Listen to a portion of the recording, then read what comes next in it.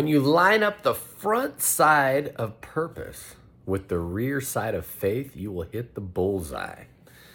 Years ago, I attended this event and I was thinking about, I'd been planning a move from the manufacturing space into a consulting space and a coaching space actually. And the coaching space was going to be focused primarily on men, but it was going to be more as a life coach.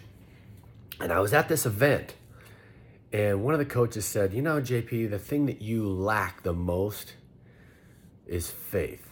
You lack faith in yourself. And that really hit me, and I took some time to think about that because I'd always been successful in in every aspect of business. And then later on that day, something happened in this event. Somebody made a mention of a business idea to the moderator, and he says, I've got that figured out. So when I had a lunch break, I ran into the speaker and I asked him a question. He goes, yep, that's exactly the answer. And so I went to the guy that asked it and said, hey, let's have dinner tonight. And I'm going to sketch this out for you on a napkin sketch. And I showed him what I do now inside of business. And he said, can you do that for me? I go, well, let me think about it. And absolutely. And I carved a business out of it, and it fulfills my purpose. It fulfills my purpose. I get to talk about business with other business leaders and entrepreneurs on a daily basis. And I have faith that I'm being guided to do what it is that I'm supposed to do. That does not mean it's all peachy. It doesn't mean it's easy. Look, I had a business that was churning out cash like crazy in the manufacturing space.